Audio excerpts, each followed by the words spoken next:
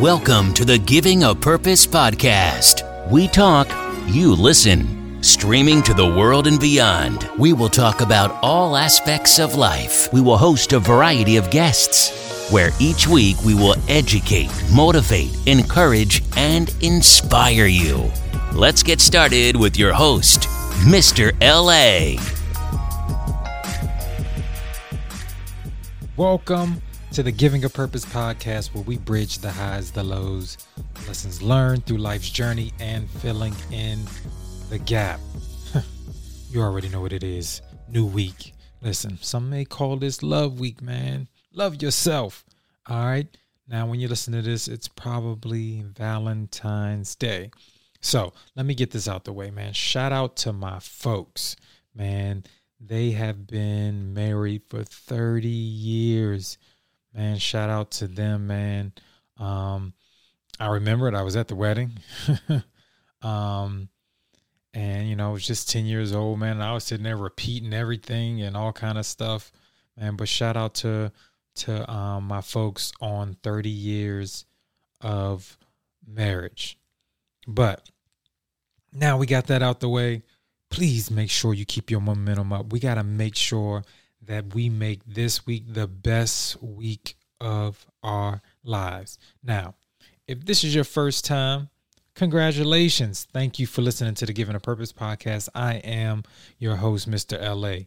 Now, I need you to do me a couple of things since you're here, if you haven't done it already. All right? Down there in the corner there, I need you to hit that subscribe button. Make sure you click the bell. Make sure you get us every week. We do fresh weekly new episodes every week, and I don't want you to miss it. We are out on all major platforms, but here on this YouTube, if you're watching, and if you're listening to on your phone, make sure you leave a review as well, man. I do want you to subscribe, but I also want you to leave a review, man. Click those stars. Let your boy know how he's doing. If you have any ideas that you want me to talk about, anything that you feel that should be addressed here, or if you want to be a guest, definitely let me know, man. I would love to have you here on the Giving a Purpose podcast. Now, I was reading a quote the other day, and it really resonated with me. And the quote was, "People who avoid failure also avoid success." And when I saw that, I was just like, wow, that is so accurate in some ways. Because I know on each level of everything that I've ever tried to do, before I changed my mindset on certain things, I hated failing. Like, I didn't think failing was a part of the process. It was just getting it right every time. Just getting it right every time. Just doing it in detailed in such a way every time that I'm not supposed to fail. But not understanding that failure was a part of the process. And I tried to avoid it at all costs. I did not want to fail at things. Because at that time in my mindset, failure was failure would be a knock on me as a whole and not necessarily the process. You know what I'm saying? It would be, I would internalize it as I was not good or I was not worthy of it. And it locked into so many different things. A couple of factors kind of went into that. Now, as a younger person, I picked up things real quick. So when they came, not necessarily that it came easy, but if I could see it, I could do it. And then after I saw it for a while, I was mastering it. So I just, it was, if I failed at it, I just was like, man, this is not for me. Not understanding all of the parts of the process, understanding that failure is a process, then trying it again and then believing in yourself, and then having the discipline, being committed to it, and being consistent in doing all those things to be a success. Instead of avoiding that piece of the process, I never really tasted success till its full extent because I would always skip that process. Now, it's like something that I tell one of my players. Very good baseball player, but he relies on his talent so much. And so I told him, I was like, listen, you're good. I said, but your talent is going to run out one day and your work ethic sucks. And you're so heavily set on that talent that you don't know how to deal or adjust when things need to happen because your work ethic only takes you to how you feel about it.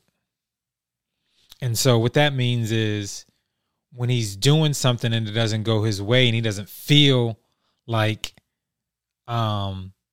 he's going to get better at it, he just quits it altogether. He only allows his mindset to settle on the fact that his talent is the best thing he got and not his work ethic. And I always tell them all the time, there's a difference between being good and being great. You are a good player. But for you to be great and get to that next level, your work ethic has to be on a different level than everybody. Your mindset has to be on a different level than everybody. And you have to be disciplined and set in what you need to do to accomplish whatever goal you're trying to do. There are some people that are just naturally talented in things, but they're only going to sustain the gift and the things that they have when they understand the work ethic they need behind it. You can't give up necessarily because you don't get it on the first try. You can't give up necessarily because you don't get it on the second try. Sometimes you have to keep working until you get it. Sometimes you can unlock different gifts and skills by your work ethic. Sometimes the thing you may think is your gift may not be the gift, but may be the key to open the door to get to your gift or get to what your purpose is. If I can give an example, we'll take somebody like The Rock. Just was watching the Super Bowl and everything, and he was in the beginning of the Super Bowl. But you think about this. He started off wanting to play football. That was his dream. That was his thing, playing football. If you're familiar with The Rock's story, wanted to play football, went to the University of Miami, wanted to play professional football, ended up playing in Canada, I believe, still following his dream. As his business is called, $7 Productions. He only had $7 in his account. But his next level was, you know what? My dad is a wrestler. Let me go into wrestling. His dad really didn't want him to do that. Boom. He went into wrestling anyway.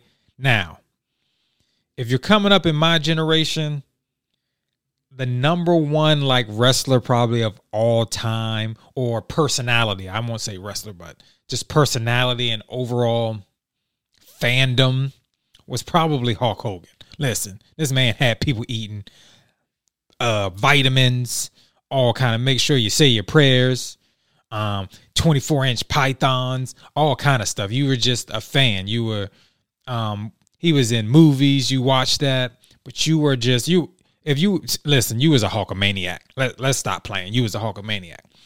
But then, because he started off as Rocky Maivia, but when he became The Rock, I've never seen anybody like their personality in that arena of that wrestling world overcome being like a Hulkamaniac. You just thought it would never. It's like there's other superstars, you know what I'm saying? You had the Ultimate Warrior, you had, Bret Hart. Even during the time of when NWO was hot, You know what I'm saying? For all those people that watch wrestling when NWO was hot, we were going around, walking around, throwing that NWO too sweet. All that craziness, man. Listen, man, I used to watch wrestling faithfully back in the day.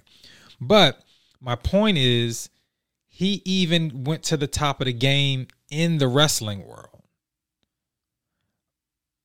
But then somebody offered him an opportunity to be in a movie, to the point where his gift of his personality and what he did as his character as The Rock, he had a choice to make. All right, you can do some of this wrestling and some of this movies, or you can do all of this wrestling and some of these movies, or you can do a lot of movies and not so much wrestling, to the point where now people know him as Dwayne Johnson almost as equally people know him as The Rock. And now he's known as one of the highest paid actors that we have. All right. But what if he just stopped because his dream was football and he failed? He didn't even really start like that after a while at University of Miami, because if you're familiar with Warren Sapp, listen, The Rock wasn't playing, even though he was a very good high school player. But then, when he first started off, he was getting booed as a wrestler. But what if he said, man, I'm trying this wrestling. Even my dad was a wrestler. I got, inside information. I got cousins that wrestle. This Jimmy Fly Snuka, Yokozuna, all those people, his cousins and stuff like that in the wrestling game. And first they were booing him until he became a bad guy. And then he became that personality of The Rock. I mean, what if he just said, I failed at this too, and it's like it's not working? Then, you get a part like the Scorpion King. And then now you are, any movie you touch, the box offices are crazy every weekend. But my point is, if he would have not embraced the process of those failures, he would have never gotten to being the number one actor that he is now. So my point is that I want to drive home is make sure you understand that in failure doesn't mean that you are a failure. All right? It's just a block in the process. And through the failures, you actually learn more of the lessons. All right? You know what you need to build on. You know what you need to focus on. You know what you need to do better at. You know what in your work ethic you need to hone in more. See, your work ethic will correct those things that you may be less talented in, less gifted in. But your work ethic can overcome that. So that's what I need you to do. I need you to take that momentum that you have. I need you to take that great energy. I told you a lot of the things that we do, our energy and things are transferable. And so is that work ethic. See, that work ethic creates the discipline, right? It creates the commitment and the consistency that we need to accomplish our goals. So stop avoiding the failure. I think, like I said, if I internalize it for me,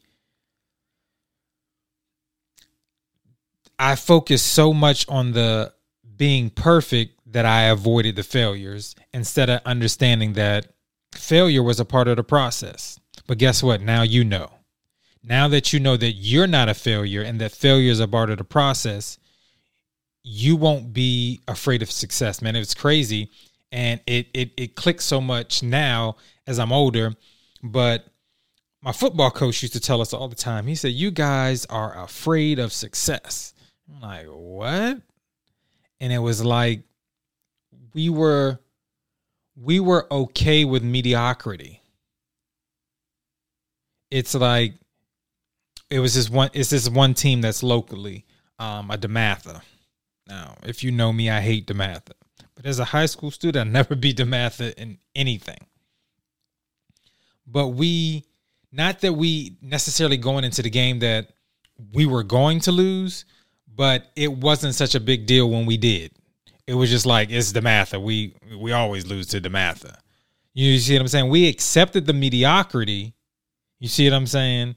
And not focusing on, all right, this is the work ethic. We need to figure out a way to beat DeMatha.